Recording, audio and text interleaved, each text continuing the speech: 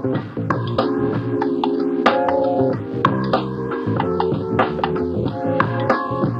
everybody, and welcome back to the Snapshot, episode 38. I'm Brendan Patrick, joined always by Marvel Snap phenom KM Best. KM, how has your past couple weeks been in Marvel Snap? We've had to sort of truncate the episodes a bit, skip a bit of the news, skip our days in Marvel Snap, because we had Glenn on last week, which was fantastic. I mean, what an amazing conversation we had with Glenn. If you haven't checked it out yet, it's on our YouTube channel. Cam also spoke to him in further detail on his channel, so check that out.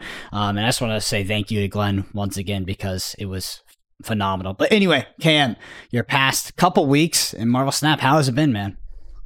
I've been climbing. Yeah, I saw. That's pretty much what I've been doing. A lot of ladder, a lot less conquests. I try not to actually think about what rank I am, but instead think about just going positive every day.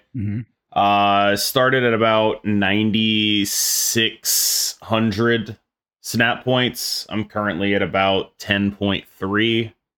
So that's just solid upward trajectory. I'm just happy about that, just going upwards. It's not the largest climb content creators have made, but also I started a lot higher, and the climb gets harder the higher you are because of the way matchmaking works. You end up just getting super punished when you lose to people who are far below you. Like, if I play someone who doesn't have a rank next to their name, I will lose twice as much as I gain from playing them. And for the record, if you don't have a rank next to your name in the matchmaking screen, it just means you're below rank 5,000. But I know Dara, for example, climbed from like 7k snap points to like close to where I am. I know Dexter climbed from like 7k snap points to like top 500. So I think I get the sense that like it's a lot more elastic in that range. Like, if you came in the 7s or whatever, you can probably get to like the 9-5 range pretty reasonably over the course of a season if you just have a good season. But going a lot higher than that, it does require like, all right, you just got to have like a 66% win rate against all these people. I do think that it highlights some of the issues with matchmaking and with, you know, the system they've chosen. But I think a lot of people, not all of them, because there are a lot of valid criticisms of the matchmaking system, of the MMR that they've created, but a decent amount of people are just using it to cope. A decent amount of people are taking those criticisms and saying, oh, that's why I can't climb. And I don't really think that's. But I do think that there are some people who are legitimately hurt by this, who like just, you know, weren't grinding or whatever, or weren't playing or whatever. But one of the things that actually, like, outside of that, one of the things that really struck me is new accounts place very high. Not like, I know people are going to think I'm talking about Dara's Smurf. I'm not. I saw in the main Marvel Snap Discord a guy who'd been playing for 7 days get placed in the top like 800. And like, what possible situation creates that? Like, how like, you're probably beating some people. I get it. But a lot of what that person is playing is almost certainly bots. And I don't understand how that constitutes having like 8k snap points. It doesn't make any sense to me. Yeah.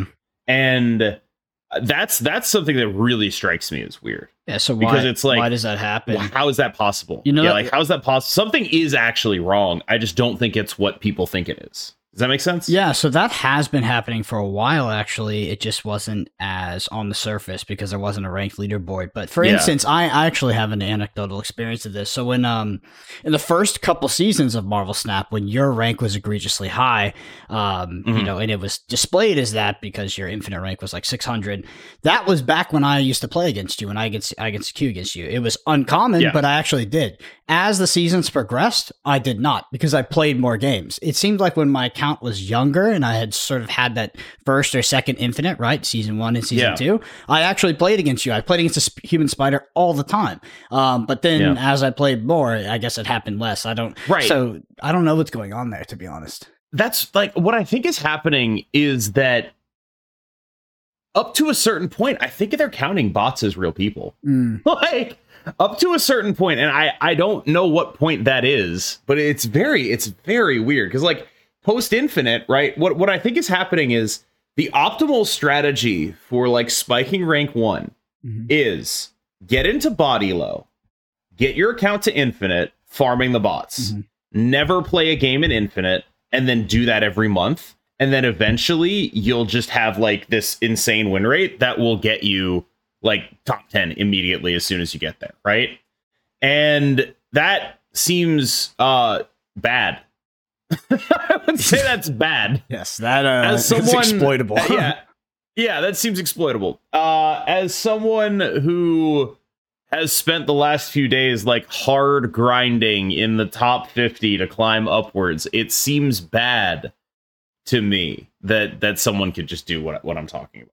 It's interesting. I wonder if there's any sort of dynamic K values in terms of how much you would win or lose based off your rank. Is it based off rank or is it based off your opponent, like the differential? Because like when I say K value, the newer your account is, the more you can shift. Right, the more the less locked in you are. So TLSG had a screenshot of him losing like 200 snap points on a game on his like very new account, right? And it's like the newer your account is, the more dynamic you can be. And it's just that's very odd. It all strikes me as very odd, and I do think there are definitely some things they need to iron out here. That said, I do think most people over time will end up where they're supposed to be. Yeah, I just want to explain to the audience who might not know what a K value is and how it relates. It's not actually the differential of rank, because obviously there's a dynamic value that's being plus or minus based off the difference in rank between you and your opponent, right? Like Cam said, he loses someone that's far below his rank, he'll lose more than if he lost someone that's close. But a K value is actually related to, in this range of plus and minus, how much could you possibly lose? So when I say about a sort of that changing over time, or that changing based off your rank, it was like, okay, if you're at if your account is newer, the K value is plus or minus 200. Like you could actually lose 200 points if you face the lowest possible opponent, and you could actually win 200 if you face the highest ranked. But what Cam is alluding to is, as your account matures more, that K value shrinks, right? The possible losing points, I'm using hypothetical values, right, is actually shrinking so that you lose less and gain less, so there's less of this sort of drastic changes, which is interesting. The system has a better idea of how good you are. Yeah, which is like it is super weird, right? Because one of the things that I see a lot of suggestions are like really terrible, right? Like just start everyone at the same points, and it's like, you realize that'll just mean that I play pool 2 players, right? Like that's terrible. Don't do that. Like, first of all, don't do that anyway. They shouldn't. I don't know. I guess they have to in order to maintain the integrity of Infinite. But like, oh my god. And the second one is like, I think basically what their strategy should be here is just wait, because if like people are as good as they say they are, over some amount of time they will end up where they're supposed to be, right? Like, I also think, though, like fundamentally, they need to reduce the gap between the top players and everyone else a lot. Like I went 30-9 yesterday. Yeah, I went from 17 to 14. If I went 30-9 from rank 17 in basically any other game, I would be significantly higher than gaining 3 ranks. Yeah, the weird thing about Marvel Snap ladder and how it relates to that, right? You talk about going 30-9 is how, I guess, elastic the matchmaking parameters are, right? Because you are facing just like generic Infinite people, which is way different from facing, the rank 10 guy, the rank 100 guy or girl that is. I'm facing a lot of 100s, but like every so often it's just like, oh, there's no rank after their name. I could lose 50 points on this if I do badly here. Well, let me ask you from a high level, because we haven't really, this is our first time touching about leaderboards. In terms of an end game loop, because I think that was one of my complaints about Marvel Snap is Conquest matured a bit. It was like, it was great to have Conquest, but that loop that kept you coming back playing every day, it didn't feel like it was totally there for me. And I was like, okay, a leaderboard might fill that void. How do you feel like the leaderboard has done in regards to that? I know you're a content creator, right? So there's also a different angle, because you're definitely invested in pushing up the rank, and it feeds back into content. But overall, for like the generic player of Marvel Snap, how do you feel the leaderboard fits in terms of the end game loop, something to do after Infinite? Is it fulfilling? Is it fulfilling a good system? Yes, but they need to make it more attainable. So I think that it hella sucks that it takes this long to climb, basically no matter who you are. I think they need to make it easier to gain ranks and, by converse, easier to lose them, right?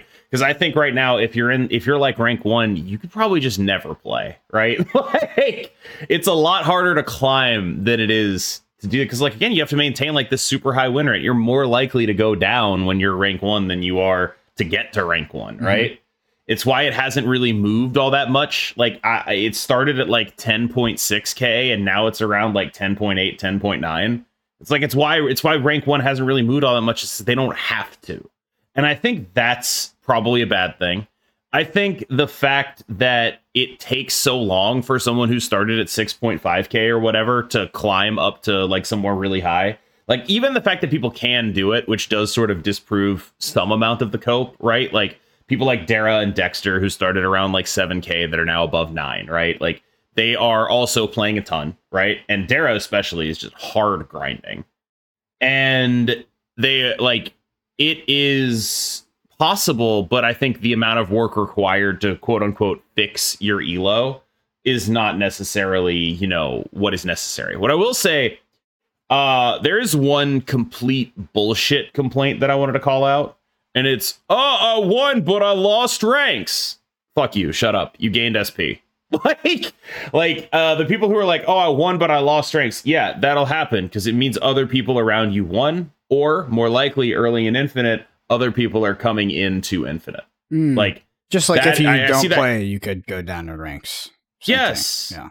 Yes. It's like I think what happened was a bunch of people got to Infinite early and then just thought that rank would hold for some reason. Yeah. Like, a bunch of people got to Infinite early and they're like, that is the accurate representation of my skill. And then when more people show up and it turns out you're actually in the middle of the bell curve for everything except getting there fast, it feels bad. But I don't know, man. I see there are a lot of actual issues with the system, I feel like, but most of the ones that seem to get, daylight in the discourse seem to be cope, I guess. Yeah. Do you think that Second Dinner knowingly released a very, or, somewhat to very imperfect system just to get it out there, get data, and then tune it and fix it over time? I have no idea. That would be in keeping with their balance philosophy. Yes. Yeah, I mean, it is true. And it's not even a joke. Like, it would be in keeping with their balance philosophy. But I don't necessarily it's fine. If they just make it so the gap between rank 100 and rank 1 is like 300 points instead of like, right now, I'm pretty sure the gap is well over 1,000 points between rank 100 and rank 1. And like, it's even as someone like people talk about me like, I'm a bot farmer, right? I did a bunch of bot farming. That's why I started as high as I did. But like, I started 1,000 points behind rank 1. I started a full 1,000 points behind rank 1. And then at that point, I was like, I ended up being like 32 on the first day or something like that, right? And the gap between rank 32 and rank 1 should probably not be 1,000 points when you're getting like at most 25 for an 8-cuber game. Seems pretty bad.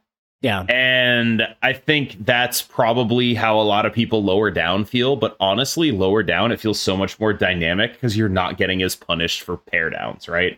Lower down, like you actually see a lot of even gains, right? Like you'll get like even gains for wins and losses. So all you really have to do is just go positive and you'll end up climbing upwards. And it's only at the top end where you end up getting super punished on those pair downs. And that's where that dynamic K value, or at least an adjusted system that could sort of accurately account for the right amount of K value to assign to matches at the higher end of the ladder versus at the sort of median to lower end. That's where that would come into play, is it would mediate that system. Because one of the things you want to avoid in a ranked system is to make a high rank, maybe rank 1 is too much, but top 10, top 50 look unattainable because that makes it unfun and disincentivizes people. Yeah. Right? You want it to be attainable but hard. Yeah. Yeah, I think they've done that, and that's the issue, right? Like, there are people for whom they just simply won't play enough to even come close. Mm-hmm. And that is tough. They put not enough weight on skill. They put too much weight on time played, right? And the fact that you can get out of that remains true, right? If you're the better you are, the less you need to grind. Sure. But there's a certain point at which it doesn't matter how good you are. Like, you still, it's still going to take you a while. Mm-hmm. And that's the issue, right? It's like running a marathon, except a bunch of people got a head start. And that'll just make people not want to participate in the system. Sure. Even if they could fix their MMR, it's like, why the fuck do I have to do this work? Why do I have to do this work and KM gets to start at 9.6? Why do I have to do this work and the human spider gets to start at rank 10.6, right? Like, there is some amount of that, no matter who you are, unless you're literally, the human spider or Tien of second dinner, or one of those people who just started at like rank 1, 2, 3, that range, when you're just above 10,000 at the start of the season. Yeah, I do think so. I hope they reset this system in some way. Not necessarily like a full MMR reset. I think that's pretty dumb, but just when they do their little MMR renormalization, do it such that there are not 1,000-point leads. that would be ideal. Yeah, I think it's hard for me to parse this, because I think a lot of the people complaining about this stuff are people who were never going to be top 100 or top whatever anyway. But there are people who would have been, who are going to be hurt by this. Yeah, I think that there is a cope aspect, like you said, but the one thing that is like a sort of a pervasive argument that will always come through when you talk about a rank system when in regards to Marvel Snap, and now that we have a leaderboard, is just the competitive integrity of bots and how they've sort of muddied that vision. Dude, right? Why did it? One of the things that's really fucking with me right now is we see how many players this game has. We see how much money it's making. Why did we need the bots in the first place?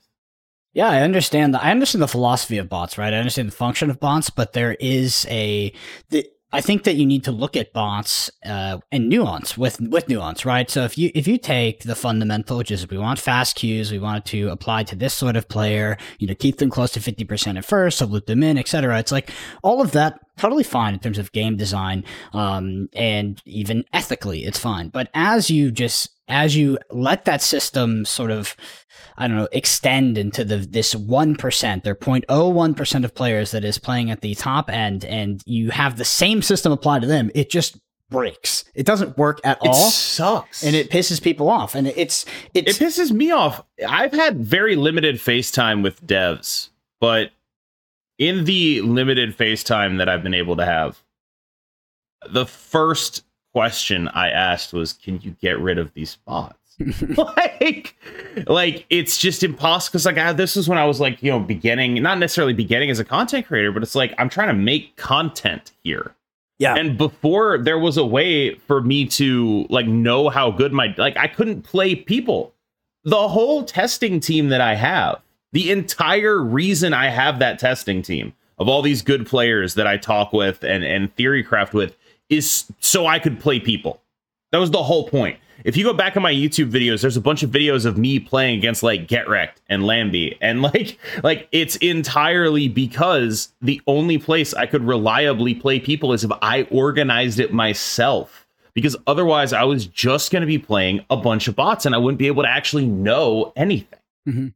And it's looking at how many players are in Infinite, it actually entirely fucks me up, because it's like, how much was it again? Was it 500,000 or something? I don't know how many players, but if you have this many players in Infinite, why the fuck was I playing bots at all ever? It's a crazy amount. I remember that. I remember it's way more than you think in terms of Infinite. It's so much more than you think. And it's why did I have to deal with that in the first place?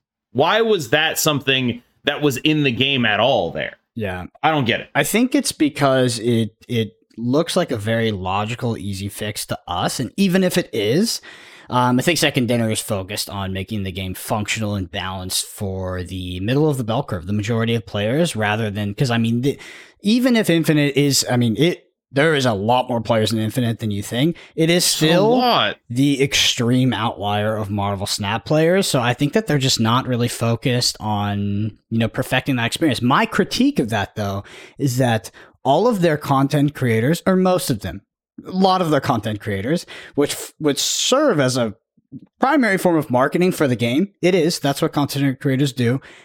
Display the sort of malfunctions in that system, which is, for me, I think that would be an incentive to fix that, because especially because we've been having this conversation for a year, to be honest, but back in the day when it was really bad, like when you were playing monobots and almost all the creators were, it's like that was just a bad look for the game. Like that was a terrible look for the game. And I think that is a motivator enough, not to balance the game around the top players, but at least to make the experience a little bit better, so that, your content creators aren't displaying this sort of bastardized version of the game, which is what it was. I mean, playing only bots. I used to think like, okay, well, they just don't have enough people. That's fine. But it's become abundantly clear that they totally have enough people.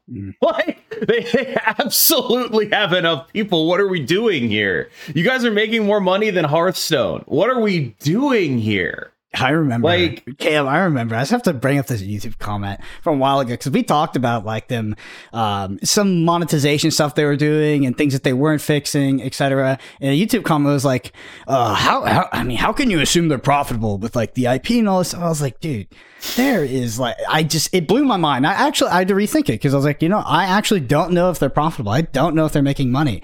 I mean, I'm sure they have to pay out the ass for that IP. But I'm sure they do. They were doing well. Like Marvel Snap is doing well. I don't know. It's just you just brought me back to that moment where it was just like, if someone pitched to me that they were barely breaking even and weren't going to make it, and I was like, I just don't think that's the case of Secondary. I don't think that's the case either. Cam, I want to ask you, in terms of actually playing these higher end games on ladder, grinding for these ranks.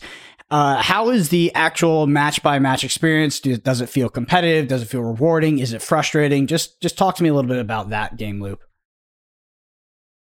I think fundamentally Conquest is a better competitive mode, but ladder is Marvel Snap. Like ladder is the experience that the game promises you. Conquest is for the degens, right? Ladder is like, when Marvel Snap launched, the game was just a big play button. And like there was two buttons. One was a play button. The other one was give us your money. Right. And that is a really efficient business model, I feel like. Yes. But there is something to a Marvel Snap game where it's just like, all right, this one's going to be over. I can learn from it and then move on and just play a large amount of games over a large amount of time and just keep it moving. And I think there's something that I enjoy about that, as opposed to, as someone who has, vague executive dysfunction. It's I like being able to move on quickly. And that's the experience. Like, it's called Marvel Snap, not Marvel 20 minutes, right? Like, fundamentally, I think ladder is the experience the game promises you on the box, while Conquest is a better test of your skill, probably. In the aggregate. I will say, though, in the aggregate, assuming they didn't fuck up ladder, like, if there was an actually, like, balanced ladder system that allowed people to climb upwards, I would expect the competition level to be a lot higher at the top end of ladder. I mean, I still do, I think, expect the competition level at the top end of ladder to be higher, just because, MMR matters. And in Conquest, especially in Infinite Conquest, it's not really a thing. But it's a little bit interesting, because like I'll go into Conquest and I'll play worse players than I am on ladder, but it'll be not necessarily harder, but it's a harder game mode, but against probably worse players. And that's a really interesting sort of dynamic, I feel like, to have, because you'd think the harder game mode, that's where all the good players go, right? But not necessarily, because you're getting matched based on not MMR. So you could just be playing, a guy, right? And it's sort of an odd dynamic that I never really thought about too much. Yeah, talk to me about the dichotomy between Conquest and Ladder now that the leaderboard is out. Like we talked about, I mean, Conquest was sort of held up on this pedestal prior to leaderboard coming out as like, this is what the content creators play. This is the higher expression of skill. Everybody plays Conquest. Ladder. Well, it's because there were no bots. Ladder was also busted, yeah, because there's bots. Yeah. But now that there's a leaderboard, is this like the primary game mode, do you think, for a lot of players? What about, I mean, forget a lot of players. For yourself, do you think this is going to be your primary game mode moving forward? Maybe. I think I have so many infinite border avatars that I'm just like, all right, I mean, I could do Conquest, but like, I don't know. Like, I don't really know. I enjoy it a little bit more, probably. Mm-hmm. But it's also, I think, long-term, just a lot higher stress. So hopefully I'll be able to find a balance, because I think fundamentally ladder systems are designed to, you know, they're designed to make you keep playing. And some of the things that some of the pieces of your humanity that they use to make you keep playing are not exactly pieces of your humanity you want to feed a lot of the time. So especially I find that true for myself, where like a lot of the things that keep me playing ladder are just negative emotions rather than positive ones. So I think probably at some point I will likely, you know, pull back on that. Yeah. But for now, it's like a new exciting thing and I'm enjoying it. Yeah. So, I mean, you're grinding for basically rank 1 at this point. How is that? I don't think it's going to happen. How is that experience though mentally? The up and down? Is it? Are you finding that in aggregate the experience is fun and you're enjoying it, or is it mentally taxing you to a point where it's like it's just frustrating? You know, maybe frustrating and mentally draining. It's been really enjoyable, but also I've been running really hot and playing really good decks. Mm-hmm. Right?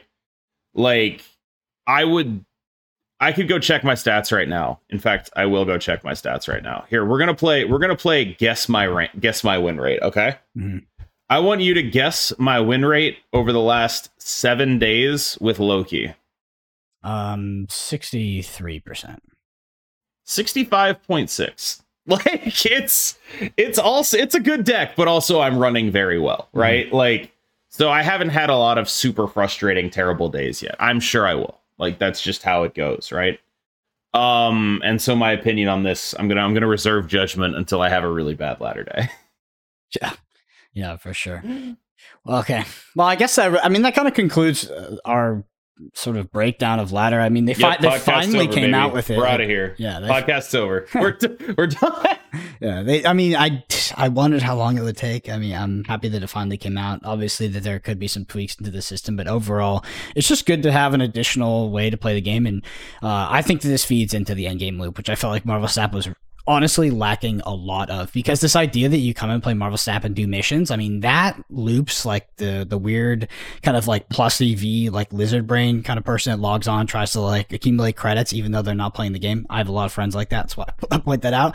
But then also with like the Conquest end game was like you said, like after you have 2, maybe even 1 infinite order, it's like, yeah, I could go through that experience, but it's kind of just like it's kind of like a chore unless you're optimizing your deck for a specific reason, like you want to go play this other tournament. Or for me, I just didn't get enough enjoyment out of Conquest in a vacuum. That I was like, I just want to grind this every day. Obviously, I'm not creating content out of it. All right, Cam, I want to go over some of the news, the cards that came out. We had to skip the OTAs and all of that recently because we had Glenn on. But first off, let's just go from the top. I mean, it's Loki. Loki came out 3/5 on reveal. Place your hand with cards from your opponent's starting deck. Give them -1 cost. I mean, this is the card of Marvel Snap right now. Do you think it's best card in the game? Do you think it's fundamentally too powerful? Yep, I do. How would you fix it? Is it you know what's really fucking with me though is a lot of the stats websites say it's mid. Yeah, I know. And I just have no idea how that's possible. Like, I have no idea how that's possible. Like, I'm usually someone who's like, you know, I'm willing to be like, all right, look, maybe I'm wrong about this. But every time I play any other deck, it's terrible. And every time I play Loki, I just win a lot. And I understand, you know, I'm one person. I will never have a sample size of the level of that data. But I'm gonna plant my flag here, and I'm gonna say the numbers are wrong, and this deck is the best deck in the game at high levels of play, and it's not even close. Man, what could account for that sort of that outlier in the data? If incorrect, is it maybe accessibility through the season pass, rather when a card drop is more targeted, people have to really want that card, where the season pass card is kind of bought by default by a lot of players? I would think that the honest answer is skill diff. Mm-hmm. Like, Loki is a deck that scales with your understanding of what you're playing against. Makes sense. Yeah. It scales with your ability to play your opponent's cards, and it scales with you understanding how to win your bad matchups, which basically means what you do when you don't Loki. Mm-hmm. And I think a lot of people play bad versions of the deck, and a lot of people play the deck itself badly and think of it as like an autopilot deck. And I don't really have an explanation for it, but I'm planting my flag. I'm saying I'm right and the numbers are wrong, and this is the best deck in the game. And it's one of those things, right? Like, I have no idea what it is that's causing this, but I genuinely have not found another deck that's even close in terms of matchup spread. Just not even close. How do you counter Loki? Do you just play like, 'cause the funny thing is Cerebro 3? Yeah, C3. The funny my favorite thing about Loki is when the card was first released and you saw the ability, it was like, how do I counter this? Do I just play a shit deck? Because my opponent's gonna get my deck. Just yes. Yes. The answer is just actually yes, right? Like, Cerebro 3. There are certain matchups. I can tell you how to counter Loki from how I play, how I have to play against certain decks, right? Mm-hmm. Cerebro 3 playing Loki is actually just terrible in that matchup. So that's one really good place to start, right? So there's a lot of people who are like, all right, I play Wave against, like, this is actually one of the things that makes me think it's a skill diff issue with Loki, because there are a lot of people that honestly believe Wave beats Loki, and it absolutely fucking does not. This right? Is like the bouncing. If they Loki on 4, you die every single time. You are dead. You are absolutely fucking dead. They play your entire deck onto the board, and then you play a Wave, and you fucking die, right?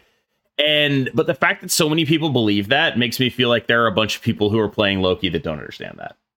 And so that's one of the things that like really gets me there. It's like, yeah, you can, like, this is also like the fact there are people who are playing Nick Fury, unplayable card. Don't play Nick Fury and Loki. The people that are playing Moon Girl don't play, and the reason for that is specifically those Wave matchups. You can't go turn 5 Loki if you want to beat the Wave decks, which are also everywhere. And when you play a turn 4 card generator, that says you want to go turn 5 Loki. You can't do that, right? And like, there's just a bunch of stuff like that where it's just like, why are people doing that? But I will say, like, Evo decks can often force you to a 50-50. Mm-hmm. Usually the best way for them to do that is something along the lines of like a Storm Lane and then a Hulk, right? Mm-hmm. Evo decks can force you into 50-50s very, very, very well. If you don't have the Collector in the Storm Lane, and you shouldn't, because they'll be able to pick the Storm Lane after you've played Collector, Evo decks can really force you into 50-50s. That's how they're actually supposed to beat you. Is just force you into a 50-50 where like the Hulk or Goliath or whatever is gigantic, and they just like get your ass, right? But other than that, it's like, boy, I really don't know if this makes any sense as a Loki counter strategy. Other Loki counter strategies: Cerebro 3, legitimately good into Loki. Hela Tribunal fell off because if you're relying on Invisible Woman stuff, you get mad clowned. And it's also because all the Loki decks are running Cosmo now, or they should be. If you're not running Cosmo and Loki, you're probably throwing. If they also took a lot of splash damage from Goliath, because the Goliath just eats the Hela or the Tribunal or what have you.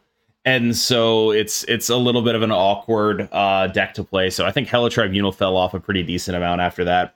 But Destroy is another deck where I have to think really hard about my snaps, because if I snap a Loki and then get a bunch of like Carnages and Deathlocks and unplayable garbage, Destroy has the ability to give you just a hand that completely fucking sucks. But on the other hand, if you get like Null Death, you never lose. but you can't snap before the Loki in those destroy matchups, because if you do snap before the Loki and then get a bunch of garbage, they're going to farm you. So there's a lot of like decks that can give the deck problems. It's just, I at this point am familiar enough with how to approach those matchups, right? Like, oh, it's Shuri, right? The Shuri Sauron deck can give you problems, but what you really, again, like, it's the same thing you focus on every time, is like, all right, can I flip a Red Skull lane? The actual most problematic thing that deck does is like Shuri Vision, because that just puts you into a situation where you have to play for 3 lanes and they can only play for 2 lanes. That one's really scary. But like the like a lot of just like the Red Skull stuff is like, all right, well, I'm just gonna see if I can go taller in that lane than you, and then flip the Red Skull lane and then win, right? And like that you can actually accomplish that goal. And there's also like with Cosmo in the deck, you can Cosmo their Taskmaster, right? Like there's some stuff that works in that matchup, but again, you have to know all this stuff, right? Yeah. I feel like most people playing that matchup don't know or think about any of the stuff I just said, and then just like get rolled when they turn 5 Loki into a bunch of like weird unplayable garbage. I think I have a hot take after what you said about Wave. So just drawing a bit of a parallel to Wave back in the bounce meta, I think that a player's opinion on the impact of Wave in a lot of metas, maybe every meta, is the Turing test of Marvel Snap. Oh my god! Because I remember, that sucks, man. I'm like the biggest Wave fan, you know. I know, but this idea that Wave is like so disruptive to some of these strategies, especially when, I mean, ladder, it's more disruptive, mind you. So a lot of people are playing ladder. It's not though, because like anyone who sees you play like a fucking Misty Knight knows there's a Wave. Yeah. Like at this point, if someone plays like a Misty Knight, every move deck I expect a Wave. Every high Evo deck I expect a Wave. What are we talking about here? Like, what deck are you catching off guard when, like, again, it's just one of those things where it's like, are there really Loki players who are like, they'll never wave me here, and then they get waved? Is that real? Yeah, they snap in for 8 and they're like, well, if they have the wave, they have the wave. It's just like nobody does that. God, I love calling it a Turing test too. It's just so it's on brand with Marvel Snap. All right, let's talk about Alioth a bit. So Alioth is a 6/5, says unrevealed, destroy all enemy cards played here this turn, including unrevealed cards. What were your thoughts on this card, post release, and maybe getting a chance to play with it a little bit? It's a good card. Good card. I remain a little unconvinced that it actually makes a lot of the decks it's in better. Because, like, I get it, but, like, when you look at the decks this card is seeing played in, outside of Galactus, it definitely makes Galactus better. Without question, it makes the Galactus ramp, whatever bullshit, whatever you want to call that deck. There are multiple builds of it, but if you're playing, like, Galactus and some other shit, it totally makes your deck better, without question, for sure. Like, it took that deck from a deck only Johnson played to a deck a lot of people play, and it's good now. It is. But I think a lot of people, like, okay, you play it in like Move Wave, right? And it's like, okay, so you cut Chavez for that in your deck that's built around playing a specific card on turn 5, right? And the same thing applies to Evo, where it's like, what, are we seriously about to play 4 6-drops in this deck? Like, maybe, I don't know. But like, this is one of the things that also, like, when you go look at the numbers, there's not actually a big distinction between like the high Evos with Alioth and the high Evos without Alioth. And it's like, I outside of Galactus, where I think it very clearly makes the deck better, like significantly better, I don't actually know how much better it's making any of these decks in the aggregate over literally America Chavez. I know that's weird, but like, I don't know how much better that option is compared to just literally doing the thing your deck wants to do. Yeah, I think Alioth is a very adorable card as well. Like, people just love doing that thing, so there's a bit of a play bias towards it because it just feels so good to play. Yeah. What are your thoughts on the Thanos nerf? The Thanos nerf is like so controversial. By the way, this is the Soulstone nerf. Like, there is so many comments. I mean, there's not so many. There's a few, right? Both on Twitter and on our interview with Glenn regarding this stone nerf. How do you feel about it? And do you think it was necessary? I think they drastically underestimated how big of a nerf it was. Mm-hmm. I think they were like, all right, let's tone him down a little bit. You still got the other stones. And what they ended up doing was killing him. And I don't know. I've tried to explain why this is such a big nerf. It's because Thanos wants to roll downhill. The whole point of the deck is rolling downhill, right? It's why the turn 1 Mind Stones are so powerful, right? Mm-hmm. The whole point of the deck is you go stone into stone into stone into stone into stone into stone into stone, getting all of these additional effects, mixing in other cards. And then you have eventually acquired a situation where like your hand is super full, you have a ton of options, but you aren't sacrificing a ton of tempo on the board because you put a bunch of guys on the board. Even if they're minimal guys, you have like Blue Marvel or whatever, they're suddenly actually impactful units, right? And when you stop that from happening, you are no longer rolling downhill. Like people think Darkhawk was good against Thanos because it was a really big guy. Darkhawk was good against Thanos because Rock Slide made the deck go clunk. Yep. Right? That's why Darkhawk was good against Thanos, because like you draw a rock and it would just be like getting time walked. It was like you didn't even get a turn, right? Like if you like, and basically what they did, like this is why Power Stone is a complete ass in the deck, right? They put a rock in the deck. Like, that's what Soul Stone is now. It's a rock, and just having just a free clunk is just it's so damn bad. It's so impossibly bad. Do you think Thanos also got gets like Omega rolled by Loki, right? Because Thanos is a deck full of like powerful 4 and 5 cost cards, and then you Loki, and then you Quinjet Loki against Thanos gives you like a final turn that's like Claw Devil Dinosaur or some heinous bullshit like that, and it's just like, oh well, I die. Like it's. Well, do you think Loki would have been played in a Thanos shell if the nerf had not happened? I think it would have eventually ended up here instead, because I think the Thanos shell ends up detrimental to Loki because of how much space it takes on the board. Yeah, I feel like in talking about the upcoming release of Loki, we sort of theory crafted the deck pretty well in terms of like how it ended up.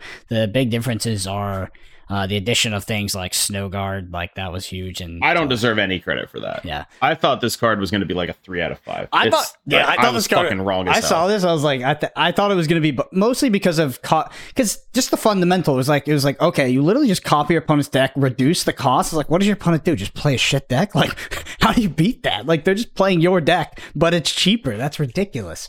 I think like. You think about it, because I think what got me is I think about it in the context of other games. Like this effect in Magic kind of sucks, right? This effect in Hearthstone kind of sucks. But every Marvel Snap deck does the same thing. Yeah. To a degree, like because like they're like you're like an aggro deck or whatever, and you get a bunch of like counter spells. That sucks, right? That doesn't help you. But there's no differentiation there in Marvel Snap, right?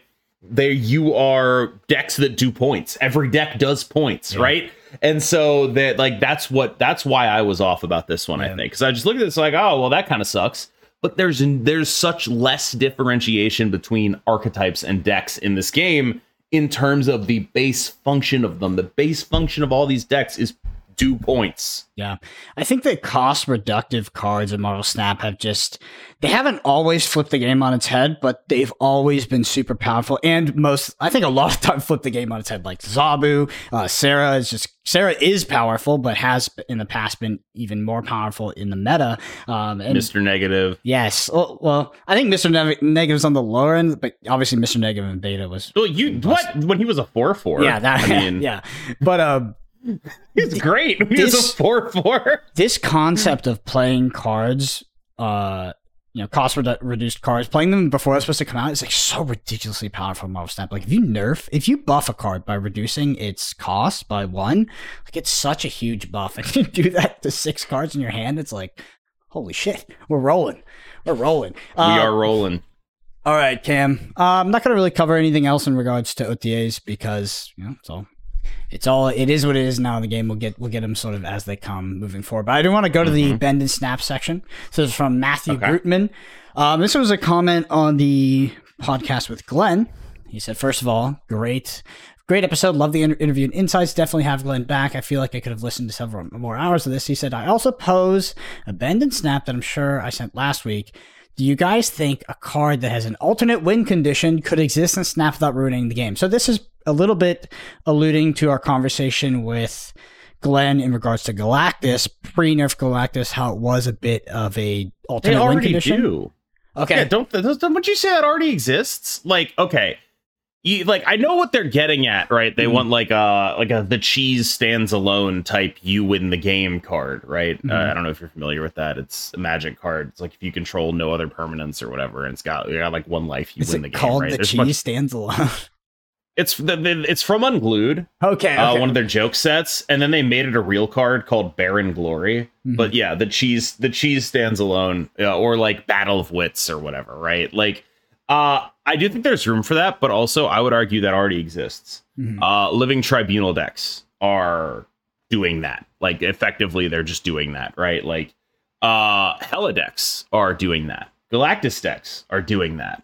Like, these are decks. I what they're asking is, do you ever think there's going to be a thing that wins in the way of like not having like winning something other than points, right? Yeah, like is it going to be like that? But like, okay, probably not. But like, you look at those archetypes that already exist, they operate like fundamentally they're still doing points, but they're operating entirely differently from every other deck that tries to do points, right? They're just like, I'm going to do this thing. This is my alternate win condition. I'm only attacking one lane, and then I'm going to make that one lane the only lane that matters, right? That's Galactus, that's Living Tribunal, things like that, right? And so to some extent, I would say that already exists, and I would not expect them to ever make a card that says you win the game on it, or like an if then you win the game kind of card. I would much expect them to stay in the lane that they're currently in with Tribunal, Hella, things like that. So I actually completely agree with you. And to reiterate on Matthew's question, I don't think they'll print something like Thassa's Oracle from Magic the Gathering or anything like that. Yeah. And that was reflected in what Glenn said to us, and how sensitive sort of those boundaries can be in terms of like when someone queues up for Marvel Snap, it sounds like Second Dinner wants to give them an experience that's reflective of what that person is anticipating in terms of a game experience. One thing I do want to ask you though, KM, do you think they'll print the inverse? Do you think they'll print cards that will have if X conditions are met, you lose the game? Because that's different, right? That's different than if X conditions you win the game. I wouldn't want to print a card like that.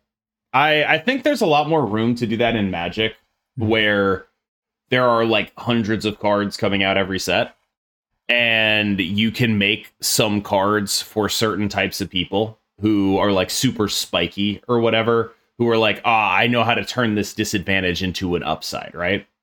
And I think one of the things that Marvel Snap does well is there's not a lot of cards like that. There's not a lot of like, this card hurts me and I can turn that into an upside, right? And the reason that's good is because it makes it easy to understand. When you see a card like that and you're a new player, your first thought is, well, how is that good? This sucks, right? And then when you're a better player, it becomes, all right, well, how do I extract value from this downside? How do I make this downside an upside, right? The only thing we really have that does that in this game is Sauron Shuri right now. Like Sauron Shuri 0 archetype is the downside to upside archetype. But even then, the cards it plays are costed such that they're like kind of reasonable even outside of the context of that, right? There's nothing that's like like one of the things I see suggested sometimes is like a card that cannot be drawn, and it like gives you -2 on like a location or whatever, right? And it's like, well, that card is not exciting for anybody except a pure spike who wants deck thinning and will pay for deck thinning at any cost. That's not an exciting design. That sucks, right? So I think like that is something Marvel Snap has done really, really well, is not do this like, here's a downside, make it an upside thing, because it's one card a week. They need those cards to be exciting, not like marginal upgrades to consistency. Yeah, I do.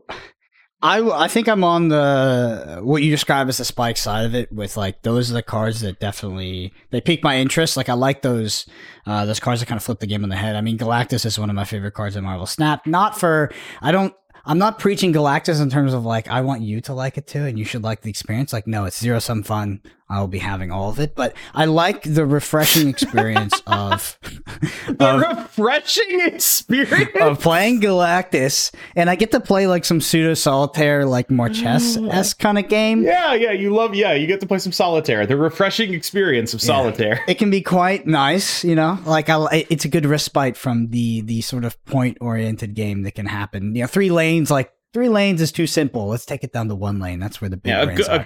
A good respite from having to think about what your opponent does. You have to think a lot about what your opponent does when you play Galactus. No, yeah, that's actually I think a lot of good players love Galactus because it's just like there are 3 decisions every game, and every one of them is a 50-50 read. And good players they love that shit. like they're like it like we talked about what the aggro deck is in Snap. It's actually Galactus. Well, it's Galactus. Galactus is the only, I think, one of the decks where it's like you get the most feedback from the game, where it's like, you're so smart, or you're such a dumbass. Yes. Like, you literally like reap what you sow immediately. And if you want that experience of like feel because it's a bit of a fallacy and it's an illusion, feeling like you're outsmarting your opponent, Galactus is that deck. Like, yes. Yeah. You get to feel so smart for winning coin flips. It's so crazy. It's like you win a coin flip and you're just like, I read that. It's like, no, you didn't. Cam, go ahead.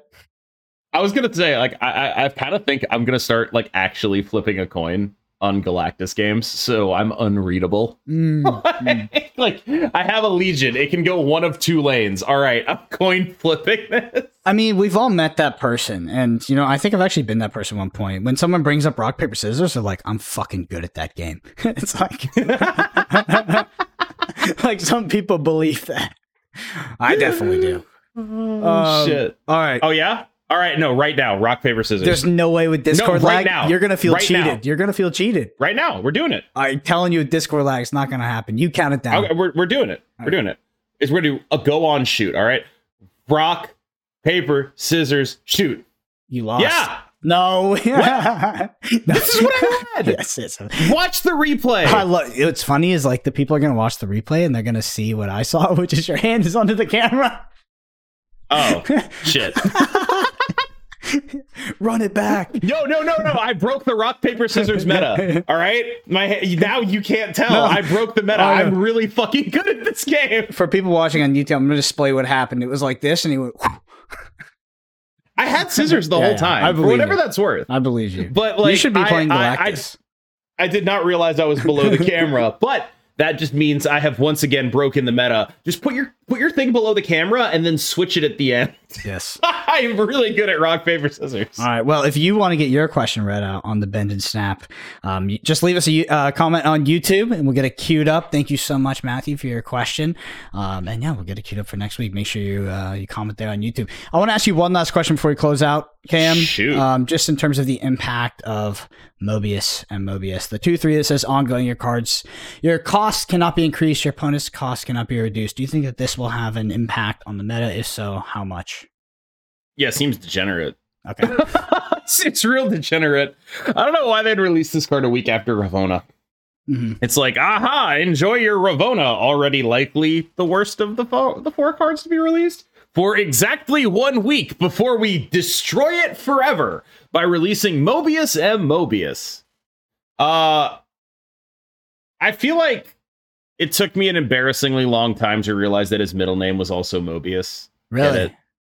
But do you not get that? Yeah, Mobius, like the Mobius strip, it's infinite, so of course it's Mobius. It's infinitely repeating, surely. Yeah, surely this is not the first time I've encountered the word Mobius, so yeah. Yep, for sure. You don't know what a Mobius strip is? Oh, we should put it up. It's like, there's like, it's a, technically it's a real life infinite loop. Effectively. I am not good enough at math or physics to explain what it is. So it's a mathematical infinite loop? No, it's like a real thing. It's a infinitely repeating curve, right? Like, you know, the infinity symbol of like an 8 on its side. It's that with some twists in it. Yeah, I hate to go on a tangent. You've really never seen one of those. I hate to go on a tangent, but have you ever heard about the halving paradox and how it's an infinite loop, but obviously doesn't exist? It's like an arrow traveling to a target. Like, you can quantifiably have the distance as it progresses towards. Yeah. But you can do that in Infinity, but in real life, the arrow reaches the target, which is like doesn't make any sense. Yeah. What do you mean, man? How does that make sense? I feel like that's like some like that's like it makes sense. It's just you can infinitely split anything down. That doesn't mean that it'll never reach the target. What doesn't make sense? Because if it reaches the target, then it's no longer halved, right? It's reached some endpoint. We are reckoning with the concept of literal infinity. Yeah, here, I'm assuming it's reaching the limit of like like in calculus, it's reaching the limit. Yes. Right? So that's like the integer of 1 but is hitting the target. I think what we're really learning is that we live in a finite world.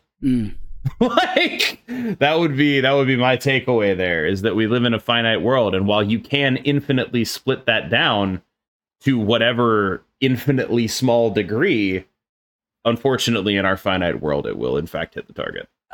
Is the answer to this question no? Fuck you. Yeah, I know.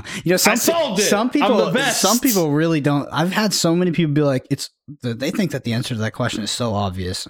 And if you think that, let me know what the answer is in the YouTube comments below. I'll tell you, it's a bit of a... I mean, the answer to the question is obvious. It's a bit of a litmus test if you answer the question. Fuck your question. I hate your question. Get out of here. I answered it properly. All right, episode 38, probably going down in the history books as the most off rails we've ever gotten, but I digress. Yeah, this is probably the most F-bombs I've dropped in an episode. I mean, it's appropriate when you're presented with a paradoxical question, I think. Anything else you want to... like talking about Marvel Snap Ladder. Anything else you want to close out with in regards to Snap Ladder, the meta, etc., before we sort of go to our outro here? I kind of want to know how your experience has been. Dude, I'm just chilling. Like the thing is you were like in like the mid 8s, right?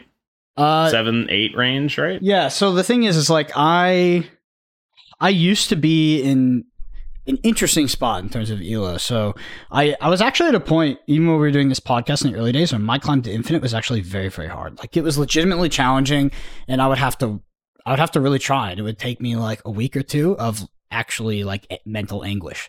And then that stopped because they tweaked something, or I finally broke through this fucking ELO hell that I was in. They did tweak something. Yeah, they tweaked. Like this is why you see more people complaining about bots than just me now. Yeah. I know this because like content creators that were not super high ELO are like, what the fuck is up with these bots? I have taken the role of the bot explainer. Yeah, but this is not a thing that most of them had to deal with before. I want to say the season that they changed Spider-Man is when this all happened. It's like 2 seasons ago. It might have been. I want to say it was like 2 to 3 months ago, but time isn't real for me because I'm a full-time content creator. I don't even know what day it is most of the time. But that they did change something on the back end for sure. Yeah. I think it was the first month we got reset to 73. You remember when they messed up the reset? Yes. The next month was when everyone got bots. Yep, it was. So back in the day, so I was in what would be probably considered to be like a normal ELO bracket, and then I wouldn't grind it too much after that.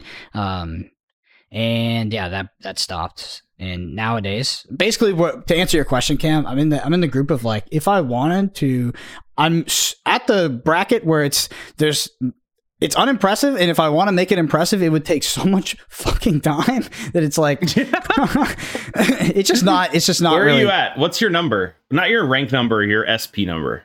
I remember. I think it's around that 8 or something. I don't know. I literally just like get it. 7 or 8. Yeah, I just get it. I just got it on day 1 because I play monobots, and then I was like, okay. I mostly play Kong. I'm not doing this anymore. I think that, to give credence to some of the people that have raised, negative opinions about the system, I won't really say. They're right.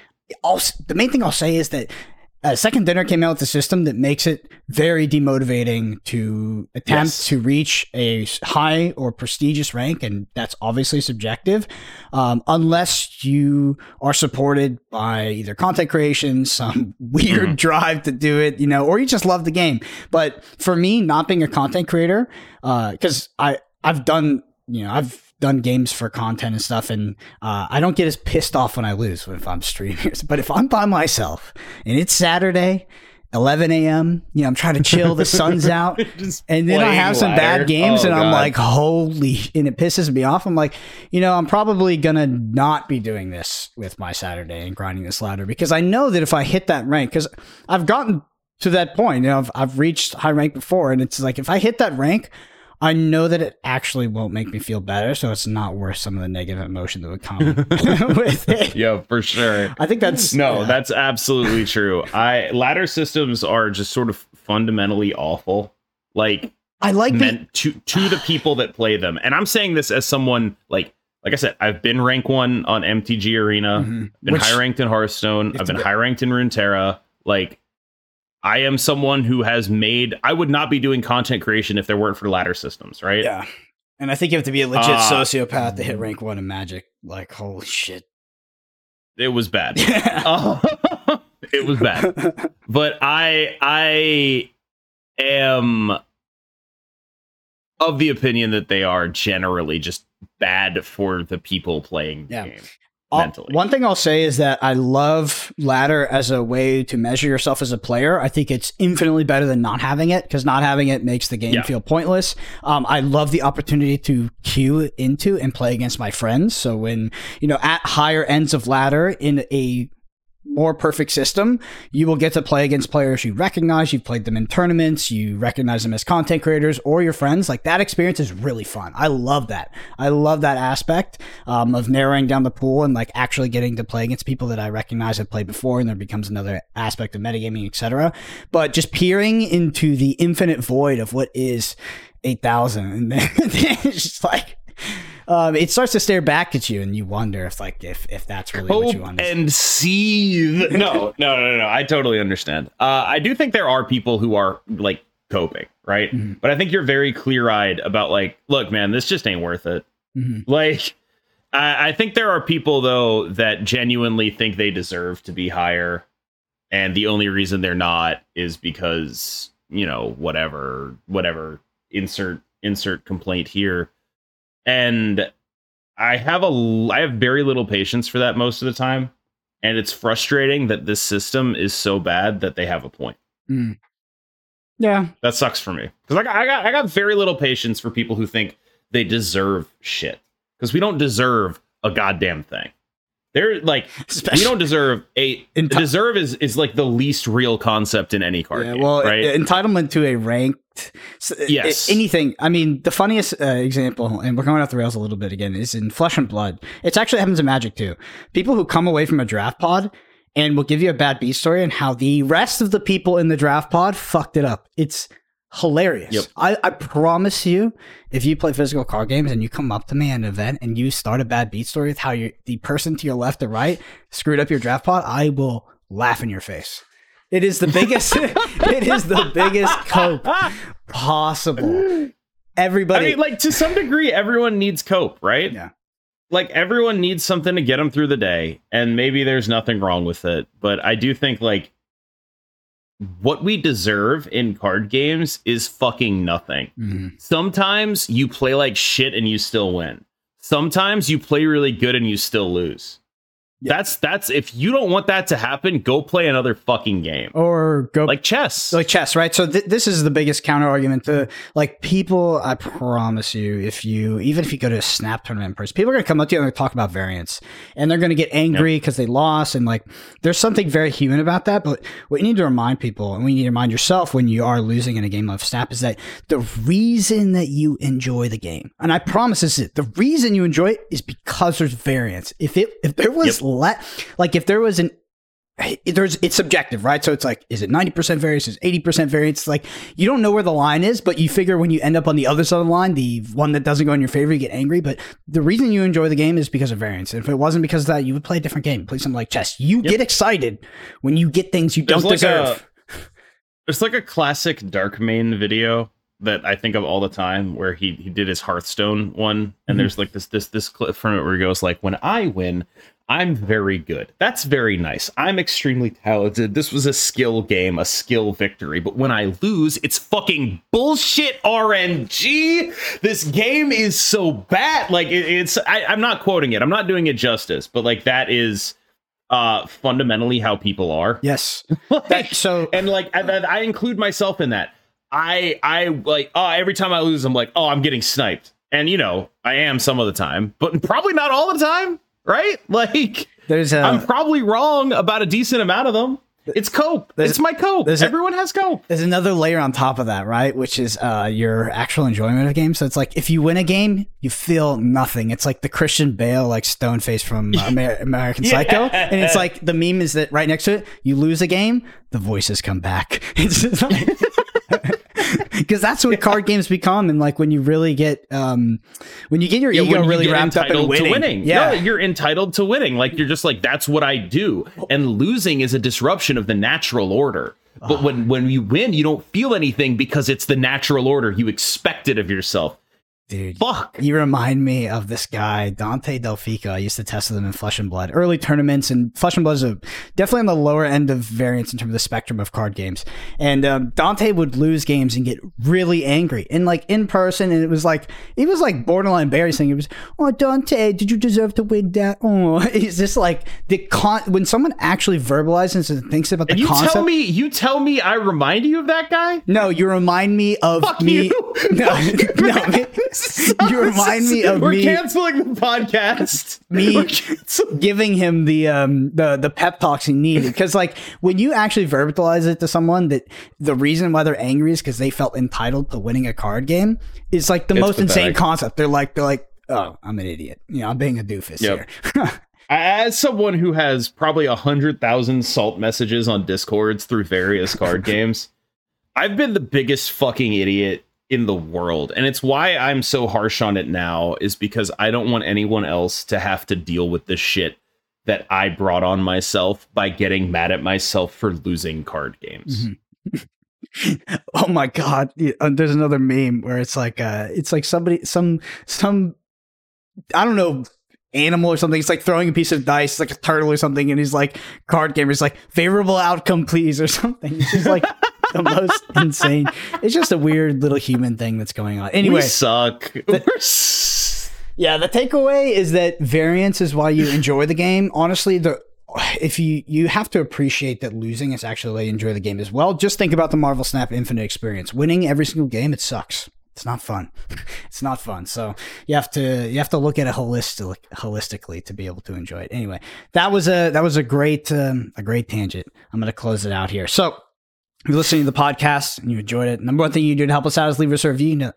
Do that on Apple Podcasts or Spotify. There's a video version of this at youtube.com/@the_snapshot. Like and subscribe over there. I think we had 2K subscribers off the Glenn episode, which is great. Twitter, Brendan APG, KMBestMS, and KM is streaming on Twitch. KM, what is your streaming schedule? Mr. Feature Rank 1. It's 6 p.m. every day, Eastern, unless there's a complete dog shit hot location some of the time. And then maybe it's Conquest, or maybe I'm just like, oh my god, I don't even want to deal with this. Or unless I completely screw my sleep schedule up and wake up at 5 p.m. like a real content creator, and then I stream later. But pretty much every day at this point. 5 p.m., huh? I also have a potentially very exciting sponsorship in the near future. Definitely keep us posted. All right. Thank you all so much for listening. We'll see you next week.